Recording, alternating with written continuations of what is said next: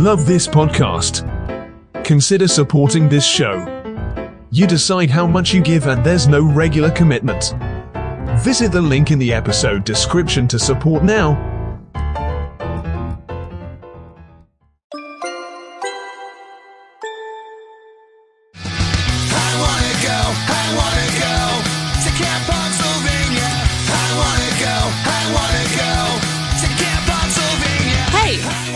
Riot Squad, a female-powered media agency proudly presenting Camp Pennsylvania, Pennsylvania's first and only DIY punk rock summer camp. September 1st through 3rd in Scranton, Pennsylvania. Come camp with us for 3 nights of non-stop punk rock all weekend long, with over 40 bands and tons of activities. Tickets on sale now at camppennsylvania.com. That's camp, PUNKSYLVANIA.com. See you there.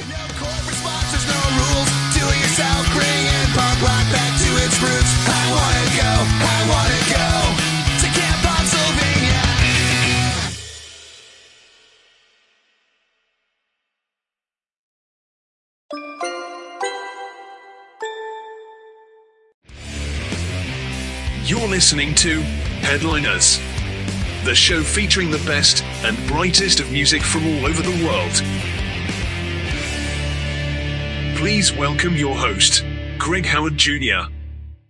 On this episode, I am joined by the absolutely phenomenal Rachel BOCHNER. Her new single, Hard to Please, is out right now, and her EP, It's Not Me, It's You, will be out on August 11th. Hello, thank you for being here. Thank you so much for having me. So tell me about the new single and tell me about the new EP. Sure. So Hard to Please came out about a week ago. And that one, it's the final single leading up to this EP that comes out in a week from today, which is really exciting.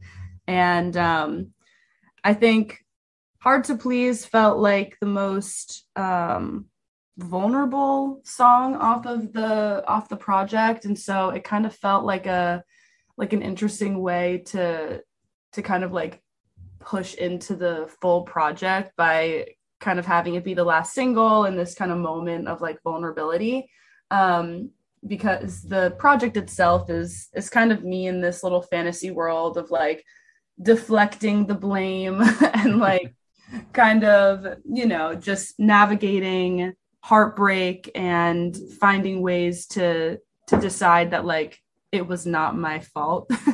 But Hard to Please is kind of this moment of like, it's a song I wrote about struggling with just like body image and self-confidence and kind of the ways that as a woman, from a very young age, you're taught to think so hypercritically of your appearance and the way that kind of manifests in different aspects of life, like, in your relationships with obviously yourself, but also with partners. Like if your confidence is down, then that impacts everything else.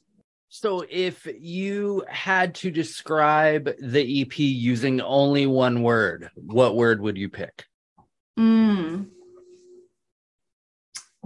Chaotic.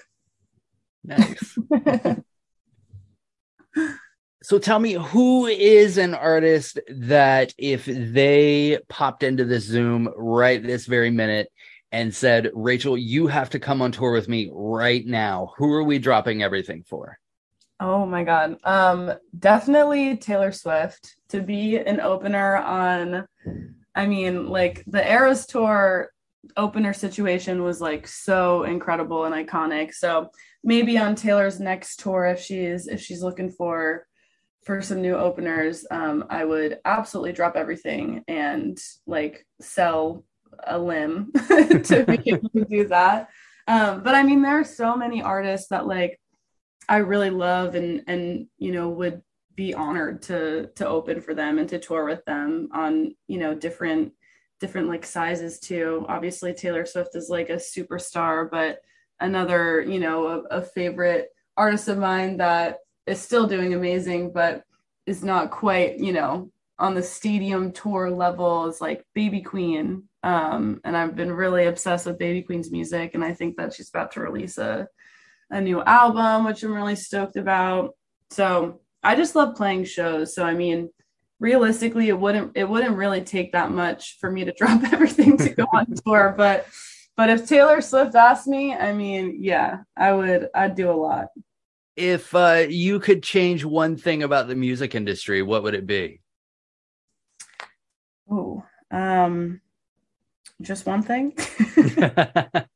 I think that's tough because I do feel like a lot of the things that, I struggle with, in the industry and like how social media kind of impacts it. It's always like a double-edged sword. So that's tough. I mean, I think that, overall just changing the way that women are treated, like overall, and just kind of, if I were able to just eliminate the like sexism and, mistreatment that I've definitely experienced. And I know that a lot of my female counterparts and collaborators have also experienced. In a perfect world, if we could just like get rid of that would be so sick. But unfortunately, I can't snap my fingers and do that. But I mean, I think just like, yeah, like we're always kind of like fighting harder than we should to be listened to and to be, like have our ideas be respected. And that's a really frustrating thing about, as I have kind of branched out and been working with more people, like you never know what you're going to get when you go into a session with somebody new. But in a way, I mean, I always kind of try to look on the bright side. And I think that experiencing things like that also kind of like helps me be more just like confident in the things that I say and stick up for myself and kind of stand behind like the things that I do and say. So yeah, trying to, I guess, have a little positive spin on that. What's a venue that you would give anything to play? What's the dream venue for you? Dream venue. I mean, I have a few. Like in general, I think playing Red Rocks seems really magical and incredible. So that's one. And then, I'm from New York and I grew up in New York. So Madison Square Garden is kind of like, that's like a huge, just like, I don't know, benchmark of success. And then also I have seen Taylor Swift perform at MetLife, which is technically in Jersey, but that's like where she usually goes for the New York-ish show. And it's a massive stadium, like it is huge. And I'm sure, I don't know, getting to play in a space that massive is probably pretty like out of this world. So those are a couple.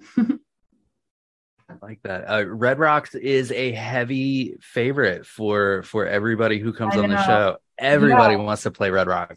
I just think it's like visually so unique and like, I don't know. I think that there's something about it that just like feels really beautiful and like different to most other venues. And yeah, I think I hear that as an answer a lot too. So it's not the most original, but like I stand by it.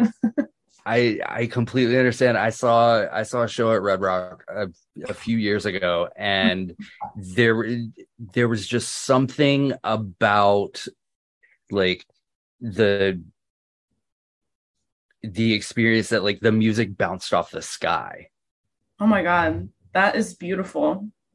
That's amazing. Like that's what I'm talking about. Like clearly there's just something kind of magic and different about that venue, and that's why everyone's like, that's on every artist's bucket list. What do you think is your worst habit during the songwriting process? Probably not finishing things that I start.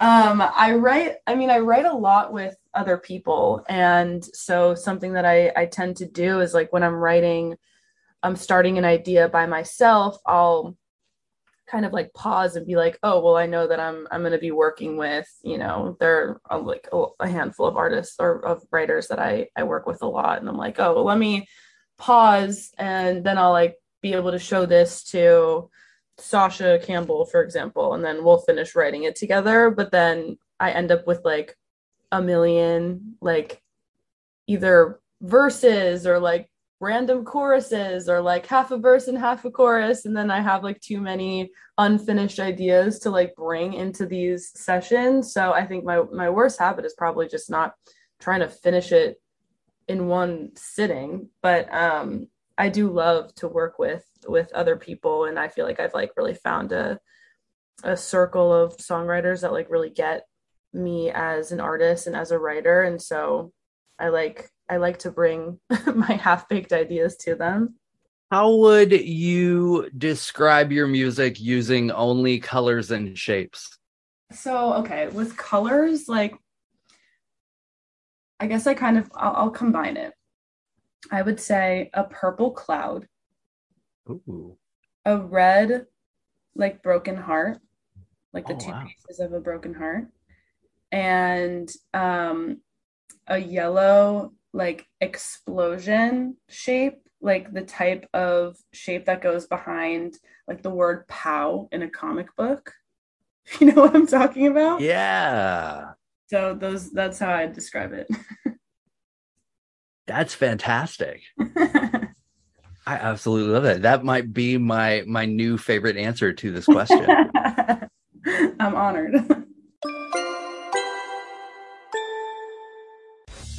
From the minds that brought you the smash hit podcast Your Life the Mixtape and headliners comes Your Life the Mixtape magazine, a free monthly digital magazine that focuses on music, culture, and social commentary on current news and events. Visit www.yourlifethemixtape.com to subscribe today.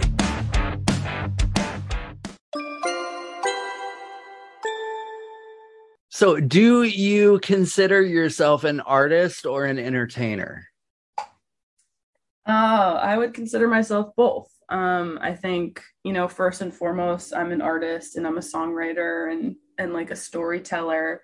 But yeah, just kind of like the nature of having, performance be such a huge part of that like career and lifestyle. I absolutely am an entertainer as well. And when I'm doing live shows, like, obviously it's like so fun for me, like on just like a personal, selfish level, but I'm also like up there to put on a good show and to like engage with the audience and make sure that they're having a good time as well. And then there's of course like the like social media presence, and that feels very much like, on top of being an artist and a songwriter and like a marketing person and stuff for my music, I also am kind of this like stand-up comedian on and like, but also like your best friend on FaceTime, and just all these different kind of hats that you wear as like a kind of forced as we're forced to be content creators as well. So yeah, that's a long-winded way to say both. Tell me about the moment in your career that you're most proud of. I think it's funny because I feel like that question is always like really hard to answer on the spot, because when you're in it, it's kind of like hard to appreciate all of the progress. But like there are so many like milestones, that I feel like have been really proud moments. Like this EP, for example, is the first project that I'm putting out with a label. And that was something that I, was working towards and was a goal for a long time, to kind of like expand my team and get some more people on board. So that, I mean, is really exciting. And as I've been reflecting on just the past like 8 months, like, yeah, wow, it's already August. Like so much has changed, and I feel like I need to take more time to kind of like stop and appreciate all of that progress and the evolution, because where I was when I started releasing music in like early 2020 versus now, it's like a completely different world. But yeah, so it's kind of hard to pick like one moment, but I think as I continue to do this and like connect with listeners and like, I actually like can see people like resonating and like finding, really meaningful, like just like, finding meaning in the music as like intensely as I do, like that's really special. When did you decide that you wanted to pursue music? I think deep down wanted to be an artist and to like be a singer. And when I was, like growing up, I was always singing and famously would like always be told to be quiet in my house because I'd be like singing at just the most inconvenient times for like my sisters doing their homework or like my dad working, etc. But I think for whatever reason, it just like took me a while to actually realize that it was something I could pursue like seriously. And so for a while, I thought that I wanted to work like in music, but on like the industry side of things. And so I thought that I wanted to work at a label. And in 2018, I interned at Republic Records, and I was an A&R intern for that summer, and had a really great experience and learned a lot. But it was also the summer that I kind of started to write more seriously and just like write a lot. And it became very apparent very quickly that I did not want to be an A&R and I wanted to be the artist. And so after I, finished that internship, I totally like pivoted and was like, I need to do this or I'm going to regret it forever.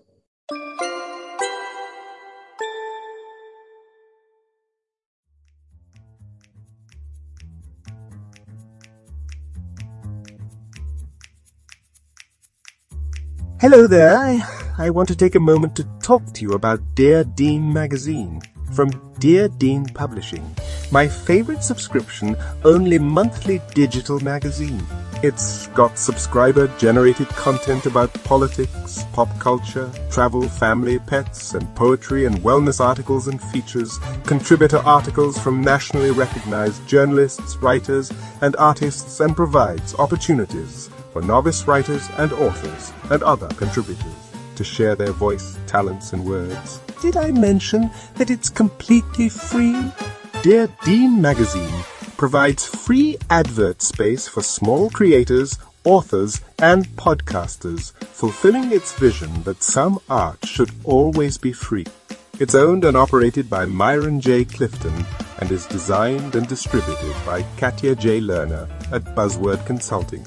Visit deardean.com/subscribe to get signed up.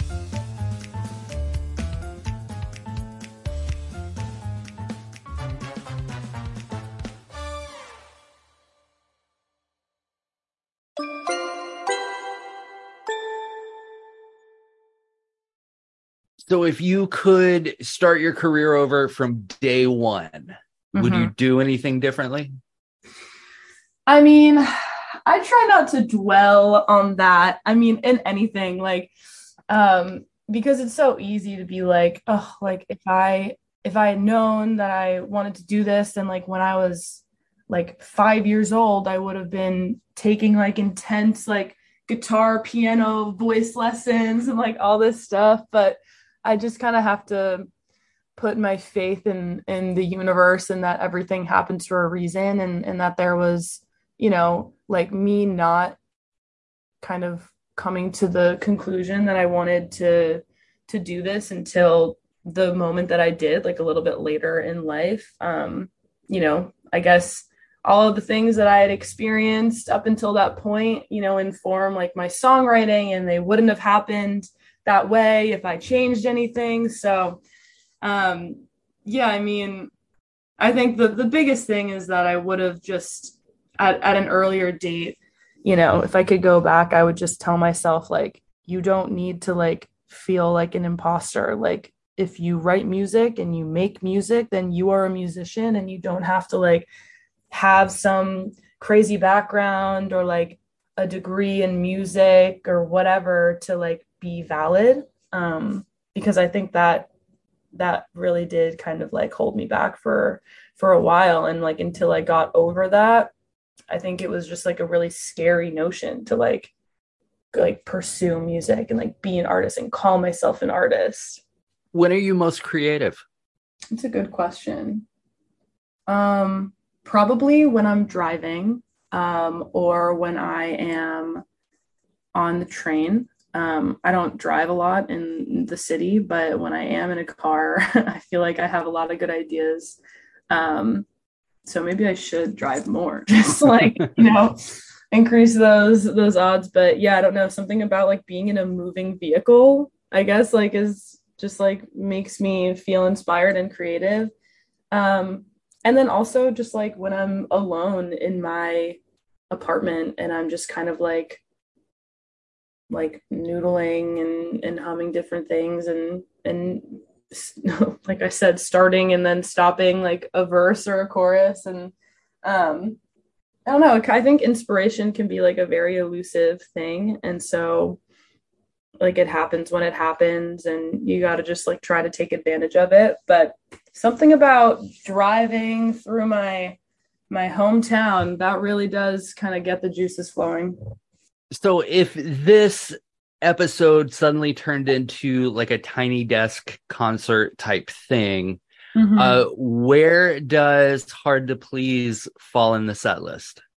It would probably fall kind of right in the middle, because I think that in my live set as well, I like to take the listeners on like a little bit of a journey. So we start more energetic, a little more dramatic, and then kind of bring it down a little bit, get a little emo, a little, vulnerable, hard to please. Hard to Please like kind of goes hard though, like as a track. So it kind of like is the type of song where like after the ballad, then you get this song and it's like still feels emotional, but like the energy is picking up. And then after that, bring the energy like to 100 again. What advice would you give to the next generation of artists?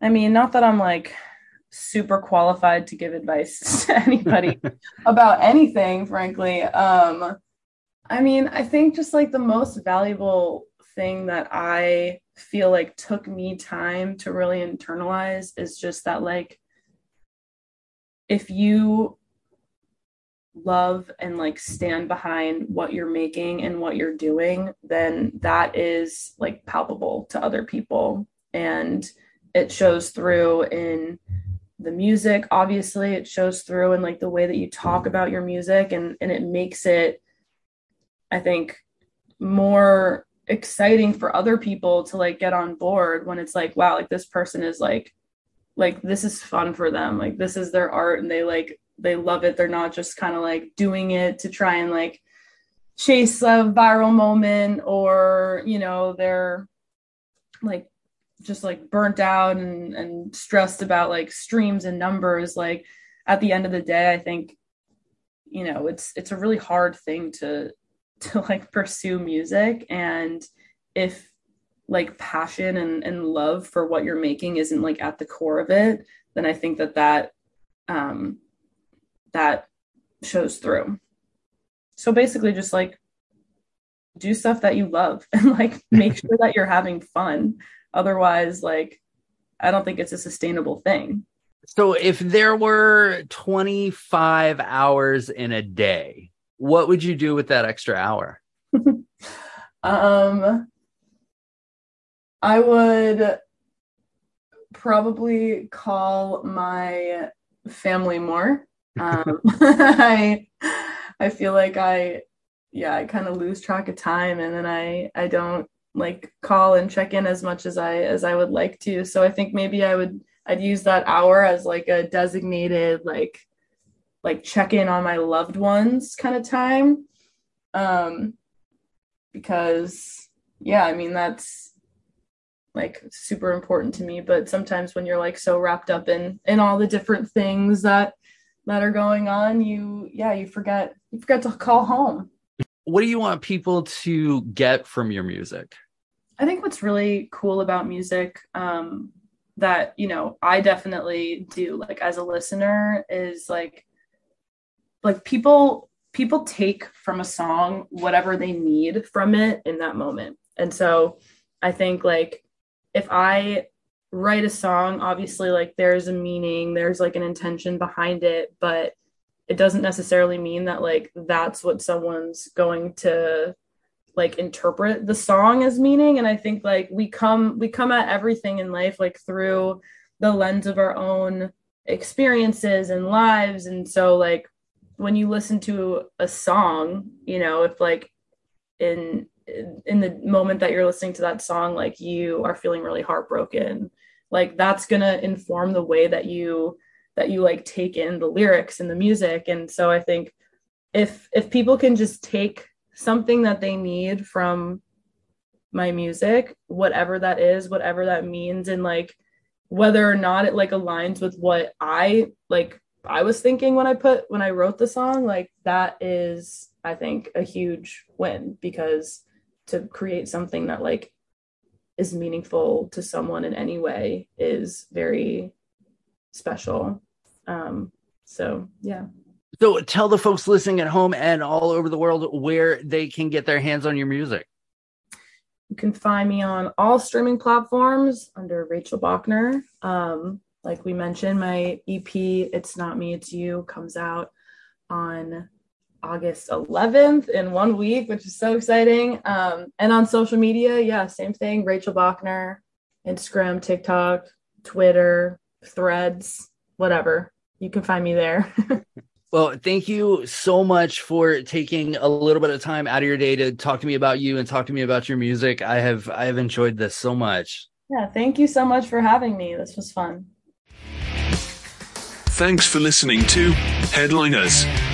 We'll be back next week with an all-new episode. Don't forget to subscribe and leave a review. For more information about the show, visit us at www.yourlifethemixtape.com. Headliners is a Spring Break 83 production in association with Rod Wharton Productions. All rights and trademarks reserved.